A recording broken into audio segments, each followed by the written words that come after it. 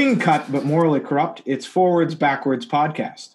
This week we discuss the PGA Championship, particularly between 5:30 and 7:30 Central Time on Saturday night, brown liquors that are not from the Cognac region of France, and Union Omaha, greatest team ever or best team of all time.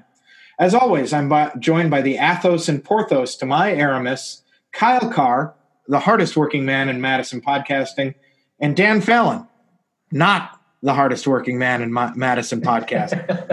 Kyle, Dan, bigger Manchester surprise that United got a PK in their UEFA Europa League match today, or that Mix Diskerud is still on Man City's books?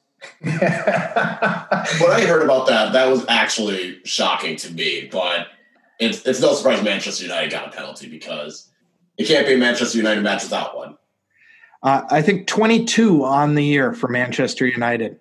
22. I mean, it was evened out by the fact that they apparently missed about 14 of them before Bruno Fernandes arrived. But, 22. Dan, I know the Mixed Diskerud news sort of send your mind reeling. What do you want to say about that? Well, I mean, first of all, my phone broke. I literally sent a text saying to you, I cannot believe that this is true. And then my phone died immediately. I was just, first of all, I didn't know he still played, to be honest. I mean, the guy, I haven't thought about him much at all. And then to be reminded that he's technically a Manchester City player, was just flabbergasted. And I looked today to figure out like where he's at. And the article said, I think at least 3 times, they just kept making the point, he will never play for his parent club.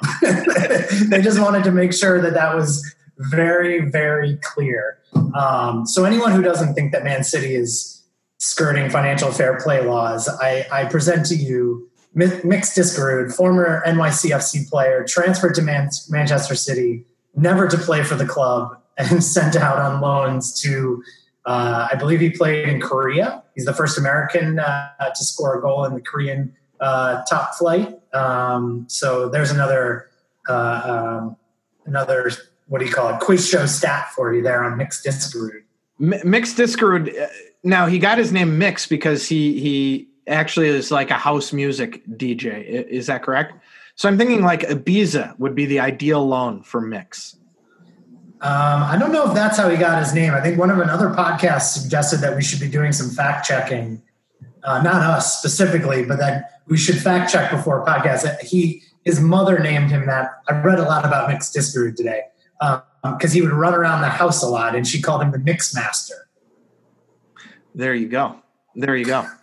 Also, we, despite being called out on that, podcasts need to fact check.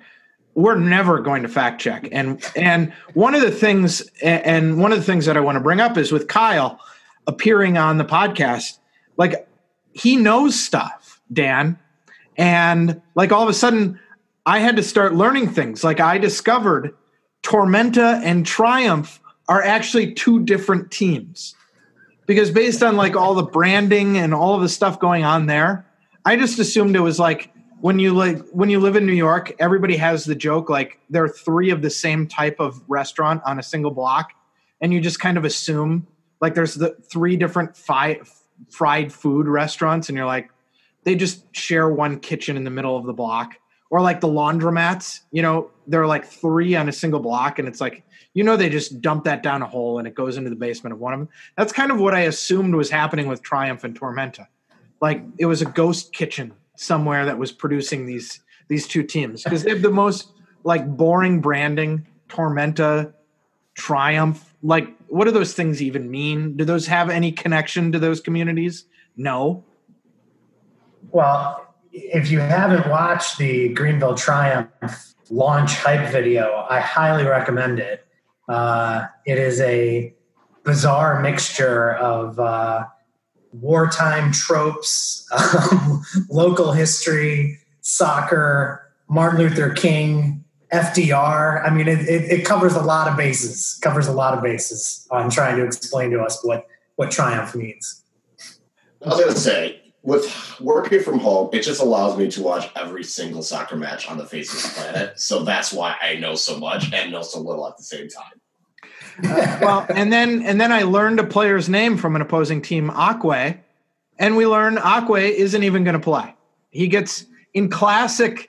So, one of the things that I want to stress about this podcast that's really important to me is that we make clear in all situation who the truly aggrieved party is. And in this case, you could make the case that it was maybe Akwe because he committed this foul and it was clearly a red cardable offense and they caught it. But they didn't do anything about it for 2 weeks. So you could make the case that maybe he was the aggrieved party there. You could make the case that, Richmond Kickers fans are the aggrieved party.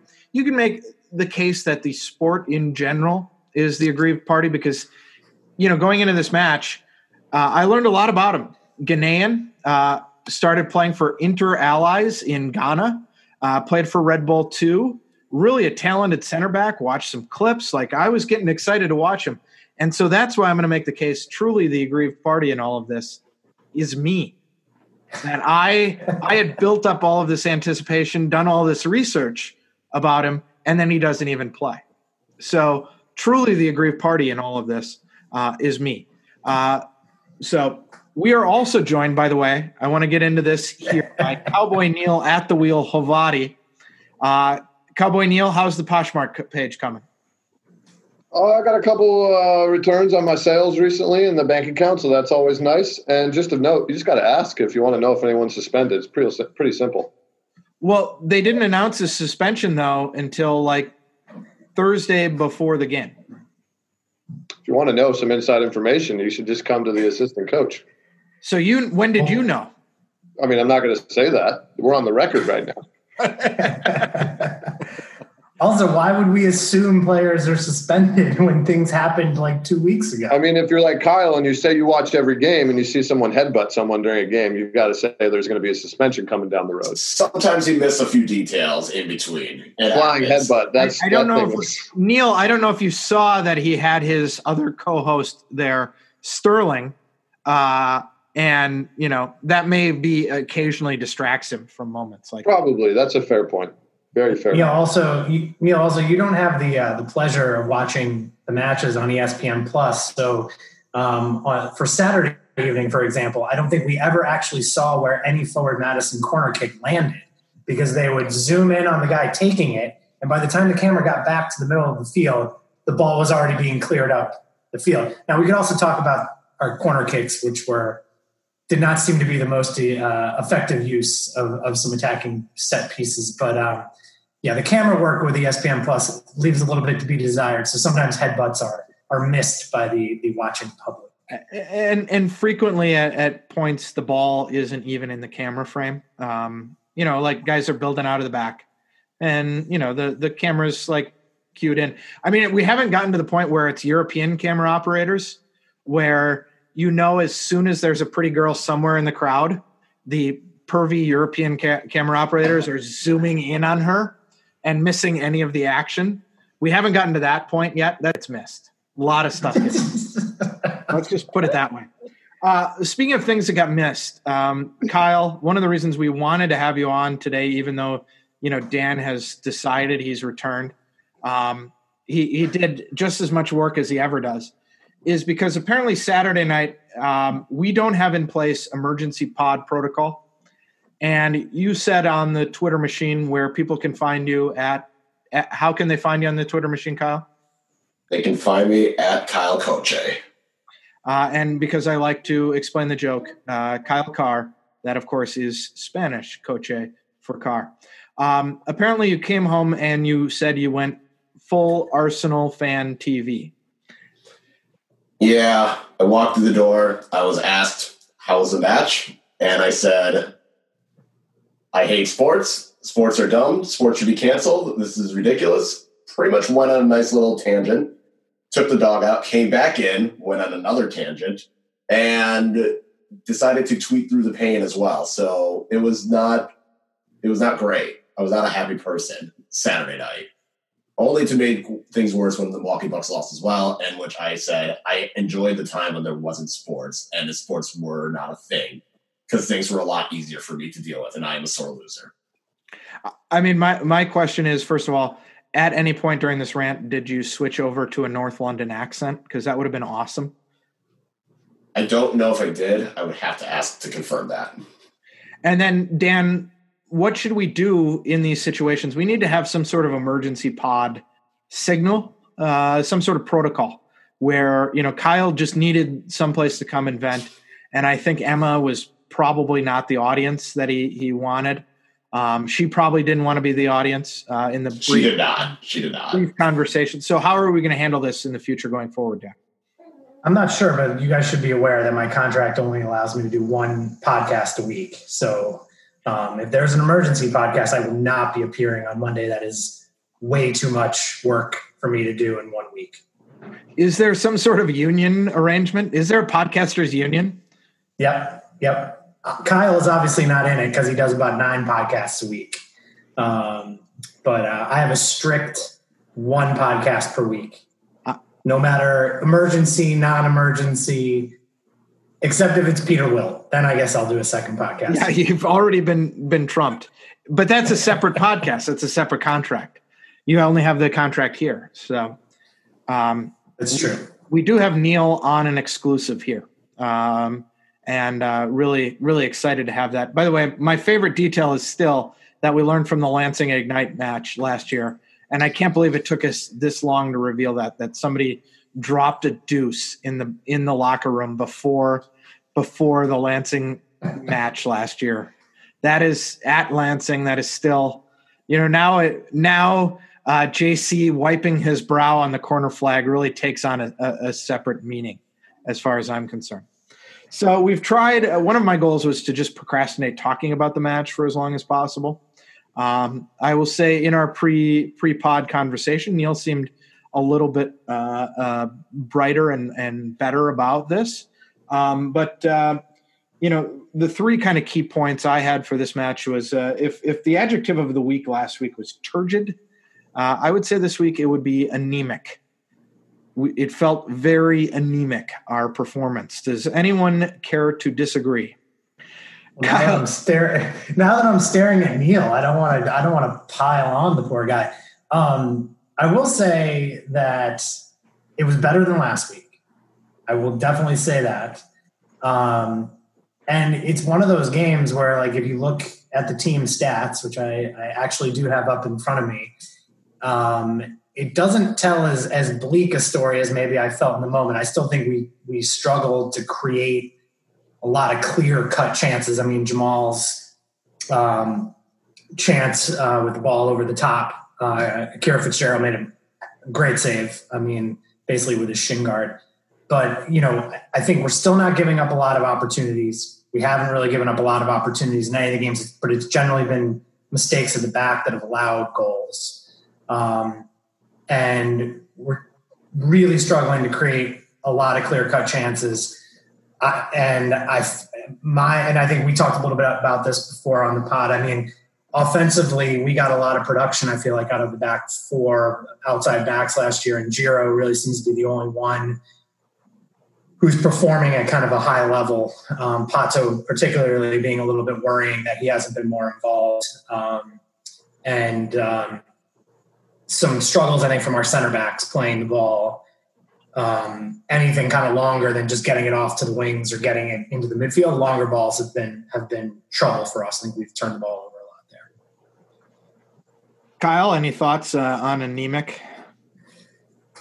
Yeah, I thought the words I had said was inefficiently underachieving, just because it seems you can kind of see what the plan is. And Dan mentioned with the fullbacks trying to go forward. And I think with moving down to the midfield, though, it made things better. Yes, it was better than last week. There were good chances. And I think not only was Jamel's one-on-one with the cure, but he had a moment, it was off of the corner where they were counterattacking. He got the ball. He tried controlling it, flicking it on to Woj, and he just couldn't get the pass in. But at least the idea was there. So those are some of the things. It's like with the talent that's there, obviously it's still trying to get into, I don't want to say mid-season form, but still trying to, have everything click. But yeah, I think I just went with inefficiently underachieving just because with the players that are there, obviously people would expect more. But yeah, it was not as doom and gloom as I initially had thought. I think most of that was heady-fueled disappointment on my end. But I do think in terms of trying to play through the middle, seemed to be more successful than trying to launch the ball forward. So that's what I had noticed. Neil, you've been a little bit more upbeat than we have. 1 point from 3 matches. So, I know we're talking about the Hlavati out hashtag soon. How would you describe the performance? I mean, first off, both good points from Dan and Kyle. As fans, I think you should expect a win every week. And if you're not expecting that, then you're probably not a real fan. I mean, you hope for a win. We hope for a win. So to say we're at the moment underachieving is, we all hope we're doing better. But from game 2 to game 3, we definitely improved. And we're not providing enough clear-cut chances. That's absolutely accurate. But what we can say we built on from last game is we're finally now getting into areas where we can actually attempt to get into clear-cut chances, whereas our build-ups are actually getting into more dangerous areas. So in that component of the game, we felt that we did a lot better, but we lacked the final cutting edge, the final pass. Jamel had a clear-cut chance, and like Kyle said in the other one, Jamel's clear in, and what you maybe can't see is that Scotty Thompson hand is hanging by his side and is a questionable red card handball in that moment of the game too. So we have one there. We have some foul at JC where they can probably take 2 yellow cards there in the game where that changes things. There's a number of components, but at the end of the day, we give up a goal that can be avoided 9 minutes in, and it kind of puts us in a hole early. And like Dan said, we haven't really given up a lot of dangerous chances this year, so we're not too mad about what we do defensively, but we know that we need to do more to get results. I mean, I'm not 100% sure, but they hit the post, but I think had 2 shots on goal. Yeah, I was going to say there was the goal and 1 save, and then they hit the post. And last week it was kind of the same. Against Greenville, it was neither team really did it, which is kind of the playbook for Forward Madison versus Greenville. Although now this is right for 1-0s in the Richmond matches. I think all 4 of the matches have ended 1-0. And Keith, you actually had pointed out on Saturday night that Neil, maybe you can touch on this too, that we haven't really scored a lot of goals, period, over the last 2 seasons or season and a half or whatever you want to call it. That just seems to be, matches where we give up a goal early and teams can sit in and defend end up being problem games for us because we don't always have the ability to go break teams down. When we get a first goal, we're strong enough defensively usually to hold that lead. But I think we've struggled in matches where we've had to kind of, push the play, I guess I would say. Sure. And that's my second sort of point was I think we're a little bereft of ideas going forward. The statistics since the beginning of last year, we've scored 34 goals in 32 games. When we're in a situation where we can drop and maybe attack on the counter, we can get goals. But that means the game is more stretched. When we have to take the game to the other team, I'm not sure I feel like we have that in a couple of places too. And one of them, Dan, you mentioned earlier, and Neil, you can comment on this. I'm a little disappointed in our set piece output so far this year. I don't think have been as effective with set pieces as I thought we would have been coming in, especially knowing the short season, the training difficulties that I thought, we play tight and we look to get strong chances on set pieces. And I don't think we've seen that quite yet. Dan and Kyle and Neil, any thoughts on those sorts of things? I mean, Neil, you're pointing to things looking better going forward that, now we're getting the ball into the places where the chances can start to come. It seems like you have ideas to score, but we have not scored a lot of goals. Yeah, that's true. I mean, I'd say through last year, without kind of having a real 9 all the time, our MO was we weren't always going to score a lot, and we're a solid defensive team, so we didn't need to. And if you could see, the majority of our results are we either lose 1-0 or we win 1-0, and then every now and again we pop off with 4 goals. So would we like to score more? Yeah, but we're confident that we can win 1-0. Obviously, it makes it difficult when you give up a goal so early in a game. But set piece wise, haven't been great to start the year. It's stuff we work on every week. And going into this game, we tried a few different things. Obviously, we got Giro on the ball, have some in-swingers from that side. And he plays a few good balls in and into some spots in some dangerous areas. And sometimes it's just down to the guys in the middle to sort their runs out and battle and get after it. For me, the bigger thing is to always have good service. And as long as we have good service, eventually it'll click. But we do spend a little more time on defensive set pieces than offensive because they can hurt you more than they can help you in most situations. Kyle, any other that you've seen? And Dan, I know this is a chance for you to bring up your favorite forward Madison player from last year, who was an attacking center midfielder. Yeah, I would say defensively, even with last year, yeah, Neil, you're right, with putting the team in position, at the very least, you can get a draw every week with the defensive performances that they've done.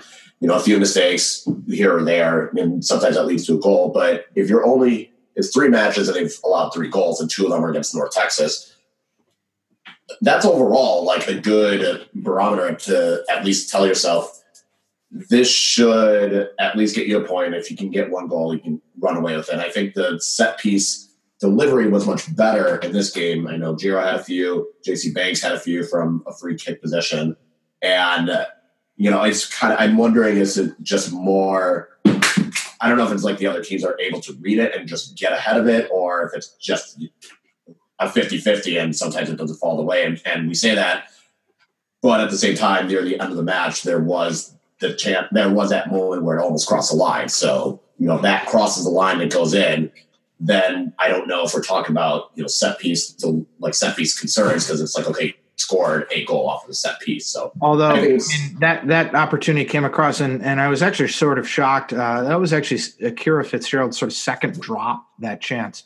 He had one in the first half too. And you talk to the Richmond fans and they love Akira Fitzgerald. He's spectacular. He looked a little weak in the air, actually. That drop, there, that was an easy one. He wasn't even challenged. And then same thing in the first half. He had one where he's at the far post and he's all by himself and he drops it. And so I'm a little, frustrated that maybe we weren't challenging more in the air on those set pieces, perhaps. But I think, if that's a 50-50 ball that sometimes it bounces your way, sometimes. Yeah. But if that goes in, you're absolutely right. We're talking about it less. Dan, any thoughts on, and everybody else goes soft once Neil appears, in the texts, you guys are, it's the end of the universe. Neil appears and now it's just, sunshine, rainbows, walks on the sea. I did say mine was very Henny influence, so we'll cut me some slack there. And I did say inefficiently underachieving in the text as well. Guys, listen, I played for a long time and now I'm a coach and I've been on Twitter all the years and I see all the shit that was talked about me and the teams I was played on. So it's nothing new. It's just a part of the business. And as fans, you're absolutely entitled to say whatever you want. Well, I mean, I don't think I was pulling any punches. I've been underimpressed with the distribution out of the back. I think so Keith was teeing me up because he likes to tease me about my crush on Jeff Machad.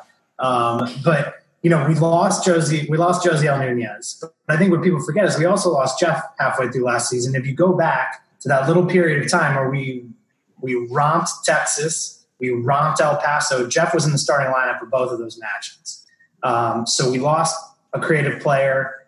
We lost Josiel at the end of the season. So we really don't – it's clear in the midfield we do not have a player right now who can offer what those two guys could offer last year, breaking through the lines, making the runs between the other team's midfield and the other team's backs, opening up space for Don. I mean, Don looked better this week. Paulo has really been kind of non-existent, I think, the last 2 weeks. He's really struggled to get into the matches. And then the knock-on effect of that is that Woj gets, kind of disconnected and then ends up dropping deeper and deeper. I don't think as much this week. I think last week, Neil, you might be able to speak to that. He was coming really deep in the Greenville match. And it's clear he can do that. He's a big unit. He can hold guys off. But I mean, I remember him at one point, like coming back to win a ball, 35 yards from our goal and laying it off to somebody. It's clear, or at least it would be clear to me, Daryl and you wanted to switch that up this week, go to the 4-2-3-1, probably to try and get some guys closer in to Woj. You want to talk us through that at all?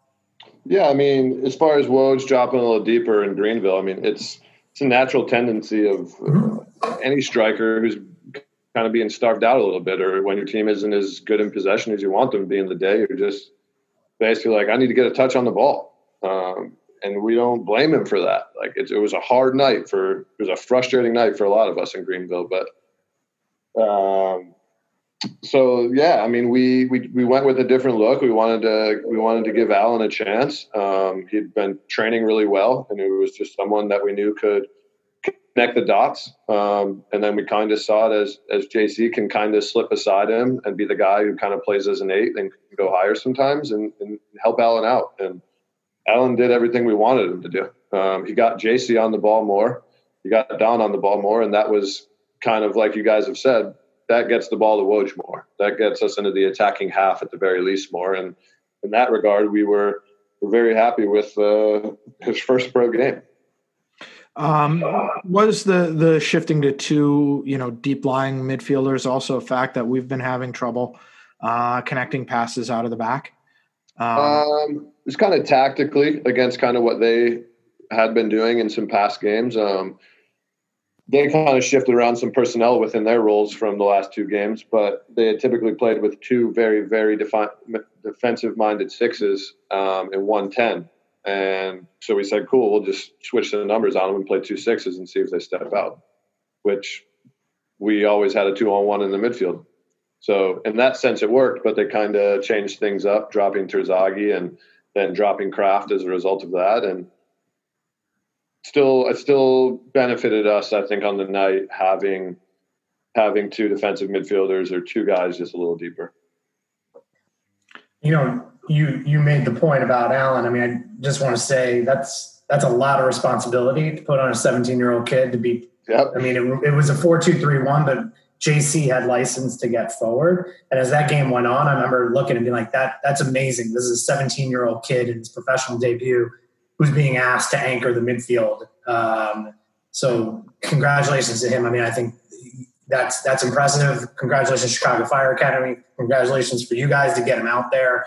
That's a big night, and it was pretty cool to see a player with that kind of talent. And I said before we got on the call, he doesn't look out of place other than being he's short. I mean, I don't think there's any getting around that. But I remember being at Freddie Adu's first game, however 55 years ago, whenever that was, and when he walked up the field, it was almost shocking to see a kid that size playing against grown men, and Alan didn't look out of place. He looked strong. He looked strong on the ball.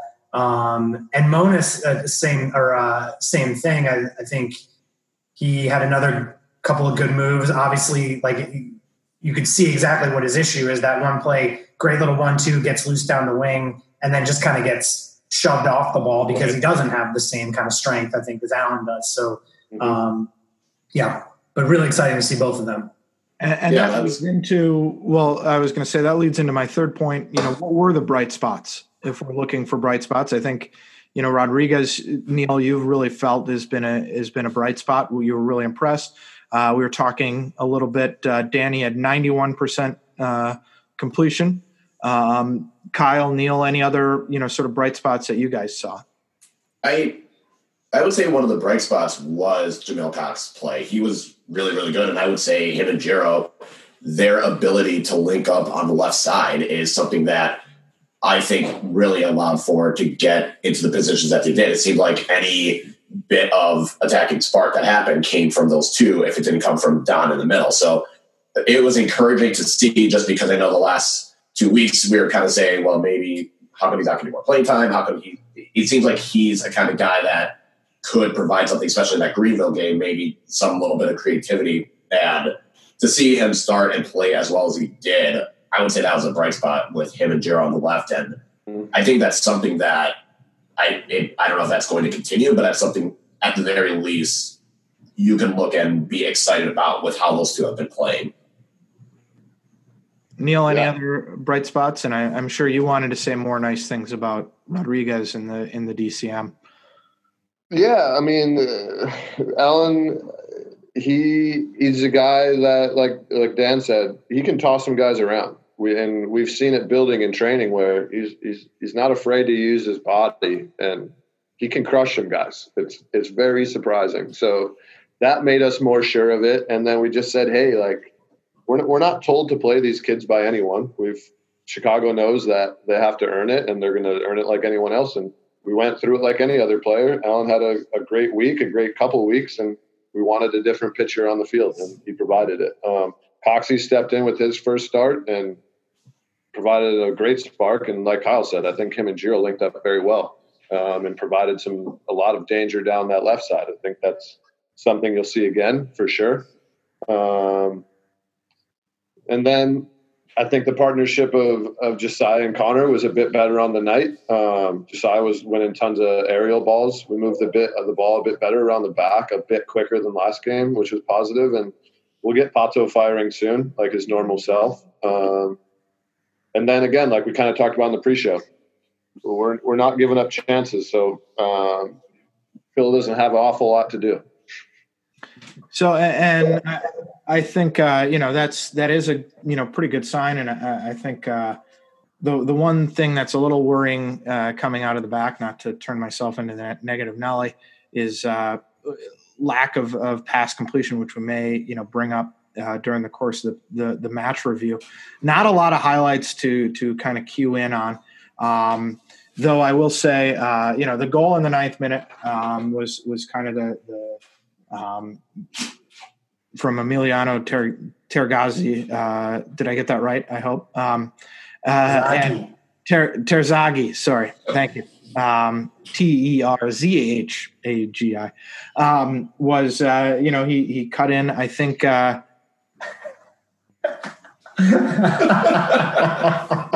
I even close in the spelling? I think that's the American spelling. Okay. It's the French spelling. He kind of cut it back. Moved Good across. finish. Good finish. Kind of beat Tobin on that for the finish. Tobin was playing more, on the right side, and he got dragged across to the left side there. But overall, a solid finish. And any notes or observations on that? It's a good finish. He finishes across the grain. The unfortunate part of the play is it kind of comes off our own throw 45 seconds before that, deep in our end, and they recirculate it. Antley has a good entry pass to him, and then Connor and Josiah will stand up and say that they could have done better on the play. But it's one of those where he's drifting away from goal, and as a defender, you reach to block shots where you think they're going to go, and whenever you shoot between someone's legs, it's often difficult for a goalkeeper to see it on time. And if you ask Bill, he'll probably say if it happens again, he'll save it. But it's just unfortunate that it kind of comes out of nothing. And it's just like, oh, shit, it happened again. And good thing is it happens in the 9th minute. And from there on, we respond well. They don't, in the first half, have anything dangerous again. No, we didn't really have much dangerous.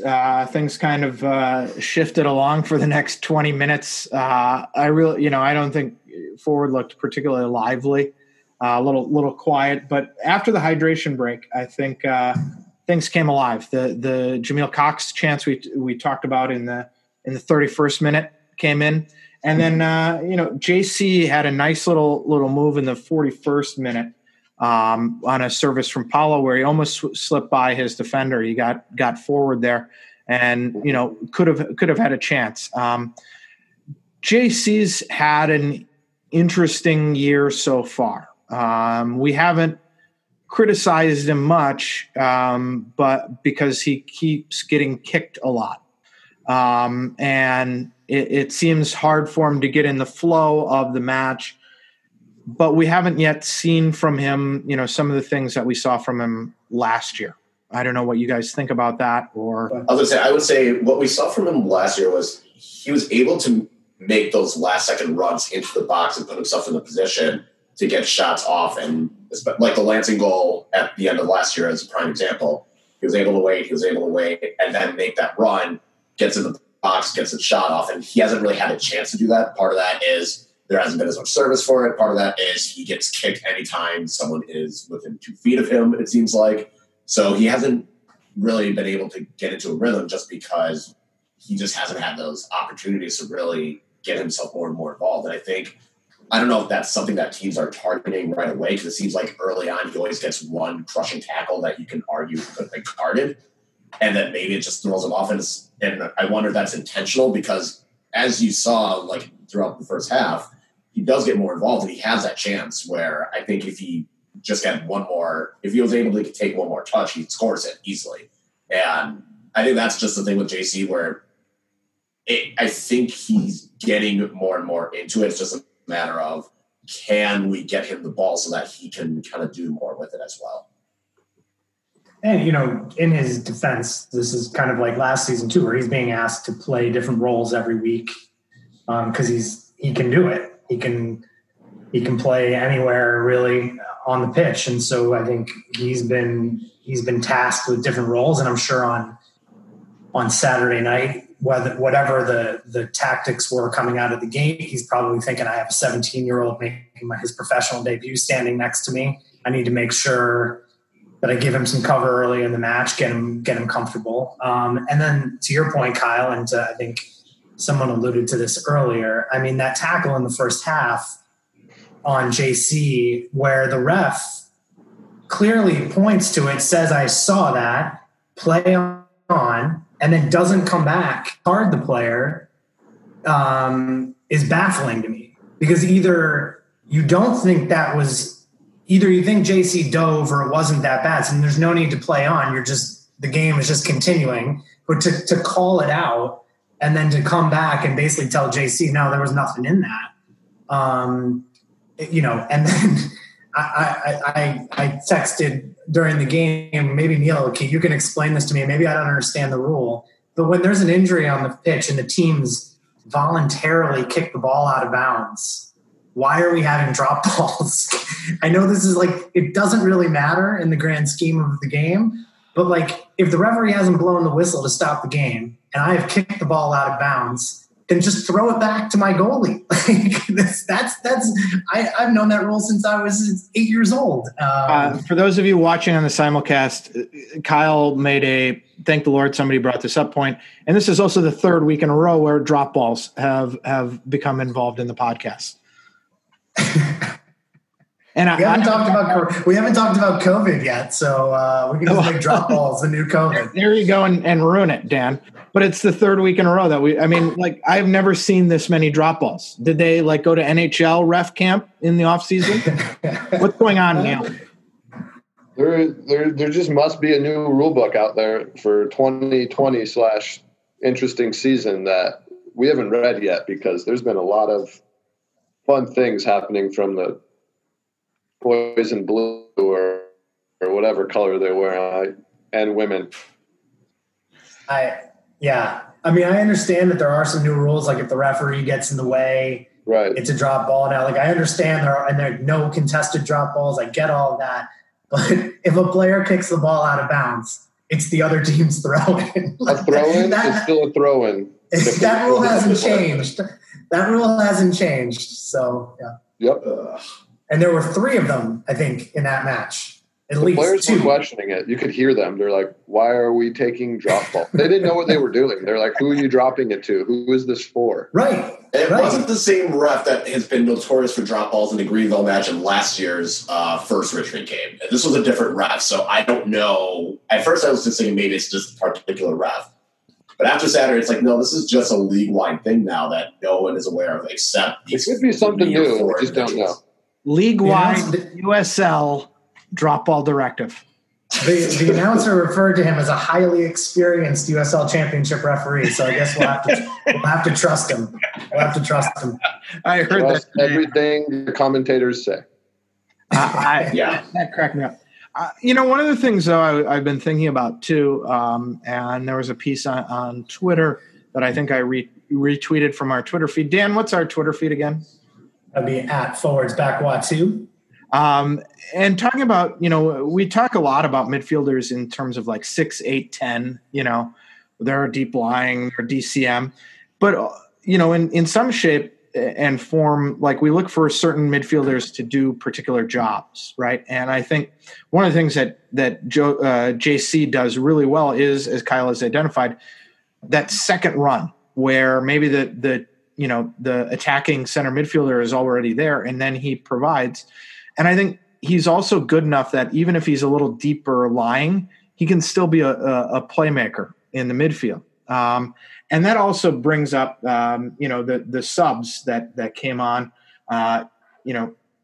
Monas and Eaton came on for Cox and Rodriguez. And on this side of the podcast, we're huge. I'm a big Brandon Eaton fan. And it has been pointed out to me that his completion percentage in that match was about 63%. But one of the things that I think he does really well is he consistently provides an option and moves off of the ball. And in that he passes and then is available again. And one of the things that I think is that's sort of a role. You might call it a recycler. You may call it a possession guy. That is something that, is missing. I don't think he's as press resistant, to use the German term, as Dan, your hero and idol, Gini Wijnaldum. But, somebody who can keep the ball and the possession moving seems like something that, that can receive it, make themselves available, move it. Seems like it's a little bit missing in the midfield because no matter where he's lined up, that just doesn't seem what JC does. This with Brandon Eaton, he seems, when he gets the ball, he does try and do stuff, which I can applaud and I can appreciate. Yes, that results in a lower passing percentage than maybe is ideal, but at least he's trying to put that ball out there. He's trying to, do a dribble. It seems like he's always able to get the one or two dribbles he needs, but isn't able to either pass it out or to get a shot off. And I think there was, I don't know what minute, I want to say it was around the 80th where he was in the box. And he got past one defender, but then he got in the box, but there wasn't really anywhere for him to pass it, and then he lost possession. It's one of those where you want to hope that he could do more with it, but at the same time, you can only do so much if there's no outlet there. And while he tries to keep the ball moving, maybe he tries running a pass and it doesn't work, or he tries running at the defense. At least you can kind of see he's thinking, okay, I got to try and do something, and I think the urgency he displays is appreciated, especially when he comes on as a sub. So I guess, and so to kind of turn that comment into a question as well, is who on this team can provide that ball recycling, ball control, keep the possession going, getting it, moving it around more. Last week against Greenville, we didn't really have it. Who are those guys? Is it Rodriguez? I don't know. I guess I'm putting that out there, Dan and Neil. Yeah, I think Allen was definitely a guy who, I don't think you can compare Allen and Brandon Eaton because they're positionally very different, unless you're citing playing Brandon Eaton as a 6, which if you are. I think Kyle makes a very correct and interesting point in that Brandon does play with urgency and he tries to pull things off. And I think that was witnessed for sure in the Greenville game. He helped us speed the play up, and there's times where certain things don't come off because certain things are lower percentage and you're moving at a higher rate. But it's the balance between when you should be doing those things and when you should be doing other simple things. Brandon Eaton can do both. We expect him to do both, and that's kind of something we're missing in the 10 position this year, especially when JC has to drop. But Brandon Eaton is a guy that can do that, and he just hasn't started a game yet this year. And we still have Mr. Mike Vang that will hopefully get on the park very soon. And I think everyone will be very impressed with that young man. Neil, a couple other questions thinking about the subs. First, any concern with the fact that has Woj now played 90 minutes all 3 matches? So just your thoughts on that, because he looked pretty knackered in the Greenville game. He looked a little better the other day. But thoughts on that? Yeah, he's a pretty fit individual. He takes care of himself very well. So we know if he has to do it, he can do it.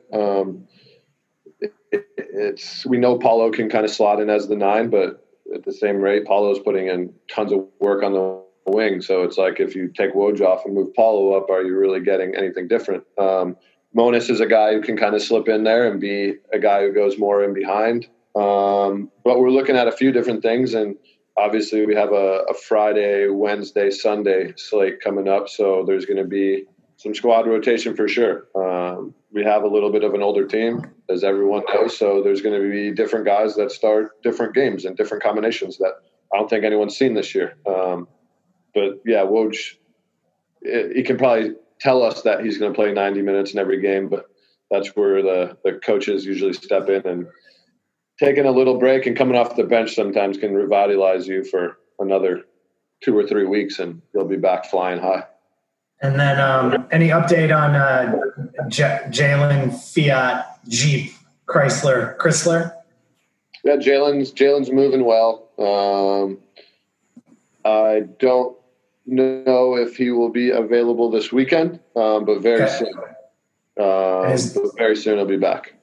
And is Giro's eye okay? Giro's eye is okay. Yes. Okay. Good to go. He trained full in this morning. No blurry double vision that he explained to me on the side when he said, I can see 2 people. I said, I can see 2 people too, but there's like 30 people out there. So, I mean, when I first saw him walk over to the sidelines, I was like, oh, he must be bleeding and they need him to get cleaned up. But then as soon as he started doing this, I was like, oh, he can't see. He took a pretty bad Dan did some excellent demonstration for those of you watching on the simulcast. Showed that off to us. 57th minute, we Terzaghi, I think Tobin made a great tackle on him. 63rd minute, you saw the Bolduc post hit. And then in the 90th minute, corner kick comes in. Fitzgerald drops it. It falls and cleaned off the line, bounces. Tobin has a header on it. It kind of spaces out. It works out to Smart, spaces out. I think it was clearly not in the goal. There was no sort of controversy there. Just one of those, as you said earlier, Kyle, that if you get the breaks, that one goes in. And right now, a little bit, we're not getting the breaks. Yeah, and I'm trying to – was it Fernandez that was on the – I think he was right there, and he could potentially have tapped it in. And I don't know if he thought he was offside. I don't know if he just didn't see it in time, but that was one of those where you kind of look in real time and you're just like, how did you not get that one? And then you rewatch, it's like, okay, maybe, again, thought it was offside. Didn't see it in time. It was a mad dash. Everyone, I can understand where he could have been in a spot where he just didn't know and didn't have enough time to just blast it in. Because I think if you put a little bit more power in it, it gets through enough. But it is what it is. It's frustrating, but I feel like there's not much you can do in real time. And I think he was definitely offside if he had touched it, because there was only one defender between him and the goal at that point. And remember that the rule is 2. It doesn't have to be the goalkeeper. That's a USL League rule that, we could pass on. Granted, given what we've seen of the officiating, maybe he should have taken that chance. There's no VAR to overturn it. So yeah, that would have been. So yeah, he was, the official said, or the commentator said, he may have been, he was definitely offside, I think, in that position. If he had touched it, probably would have come back.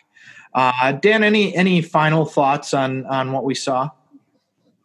No, I think, like I said, better than last week. The concern now is just the way the season is set up. The margin for error for finishing in the top two is really, really small. And so I think I may have tweeted or texted you two and said it's going to take a Herculean effort to finish in the top two. But I looked at the table today. It's not undoable. But it's, it's going to mean like racking up some wins, and probably only losing maybe 1-2 more matches the rest of the season. Actually, the announcer, I thought, did a pretty good job of saying, if you look at last season and take, kind of how many losses teams had after 14 matches, the top two each had, I think it was 2 losses and 3 losses. So that gives you some barometer around where you might be, maybe 4 losses tops. That's my only concern. And then, I was also texting with someone else about Neil, you can cover your ears, but how much, the season is so weird. Like, how much do you kind of put in, of course we want to finish in the top 2, and I'm not already saying we're not going to, but this season has just been so bizarre and so weird. The team's having to travel to practice, to play home matches.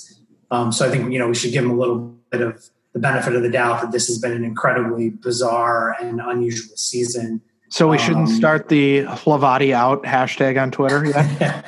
I am not. Okay. Well, this is kinder, gentler Dan. So anyway, that, I'm just hoping for a better performance, keep progressing. Hopefully we get to see the Vang train this weekend. That would be very, very exciting for Keith and I. So Keith did remind me, I said, we've been putting a lot of stock in this kid who we haven't seen play. And the truth is we actually did see him play in an intra-squad scrimmage.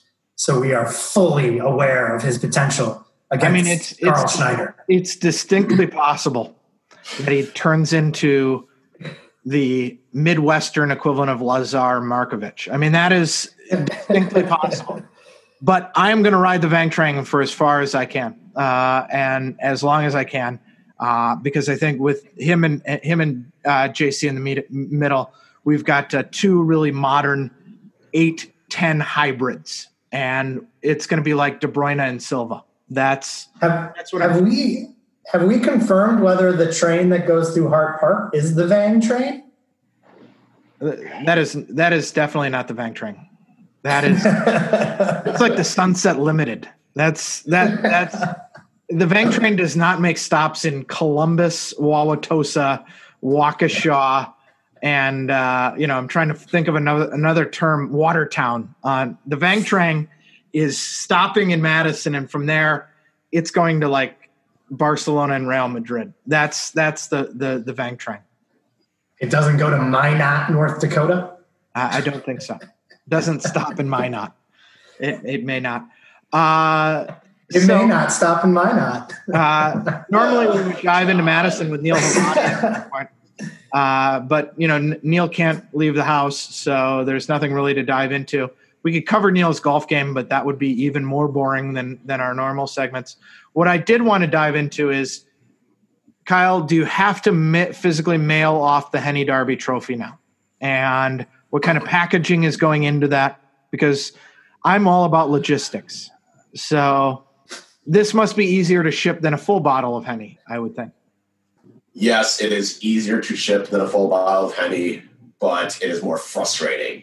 I've not shipped it yet. I'm planning on doing it either Tuesday or Wednesday. I just need an excuse to leave the house to do it. I didn't say when I was going to ship it to Elliot. I said, you will get the Henny bottle. It might be next week, might be in December. I don't know, depending on how petty I want to be. But it will most likely go through UPS, just because if I go through the Postal Service, if it makes it. And I joked with Chris in April when the match ended, how the Henny bottle gets to Virginia is out of my control once I drop it off. If the base falls off again, not my problem. How it gets there, I don't know. It will get there. I just don't know when. I don't know how. and I might just be a little upset about it. Well, apparently, Dan, they should maybe use the same UPS routing that the company store did in delivering your sheets. Yep. I ordered some sheets from Virginia, and they went to Illinois, Nevada, and Utah, and now they've been in transit for 3 days. So call up Dan. He can help you with the shipping tips. Neil, as a Poshmark professional, do you have any shipping tips for Kyle? Leave little notes inside the box. They always appreciate that. 5-star service automatically returns to you. What goes around comes around. But packaging envelopes are actually very useful to not pack things in, but use as padding inside of it, a box. Good call. And they're free from the U.S. Postal Service. That is a Poshmark professional providing you with that guidance. Neil, if people want to shop for old sneakers and Manchester United gear, where can they do that? They can do that at Mustache Thrift. You can find me on Instagram at Mustache Thrift. And the page hasn't been updated in a while, but make me an offer and I'll pretty much say yes to anything. I've got a good anecdote. I sold a projector. Oh, we need one. I sold it. Too late. Listen to how clever I am. I put it on eBay, and then I copied the link and put it on the local Craigslist and said, selling this thing on eBay, buy it there. Next day, guy came right to my door, handed him the thing. Done. You're hitting multiple fronts. That's what the resale game's all about. Multiple platforms. And I emailed you with some items. You never got back to me. Oh, women's shoes? It's not a very nice It was women's shoes. They're very nice, though. You actually can probably get a pretty penny for some of those. For two of them. Yeah, nobody on eBay wanted them. Try Craigslist. I thought my women's shoe fetish would come in way more handy. We're not here to kink shame, Dan. On that note, until next time, we say forwards, not backwards, upwards, not forwards, and always twirling towards freedom.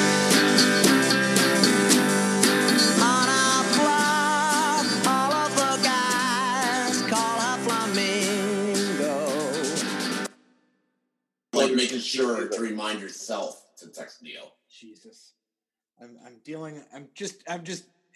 You know what? We're gonna have no co-hosts next week, and it's just gonna be me. How you like them apples?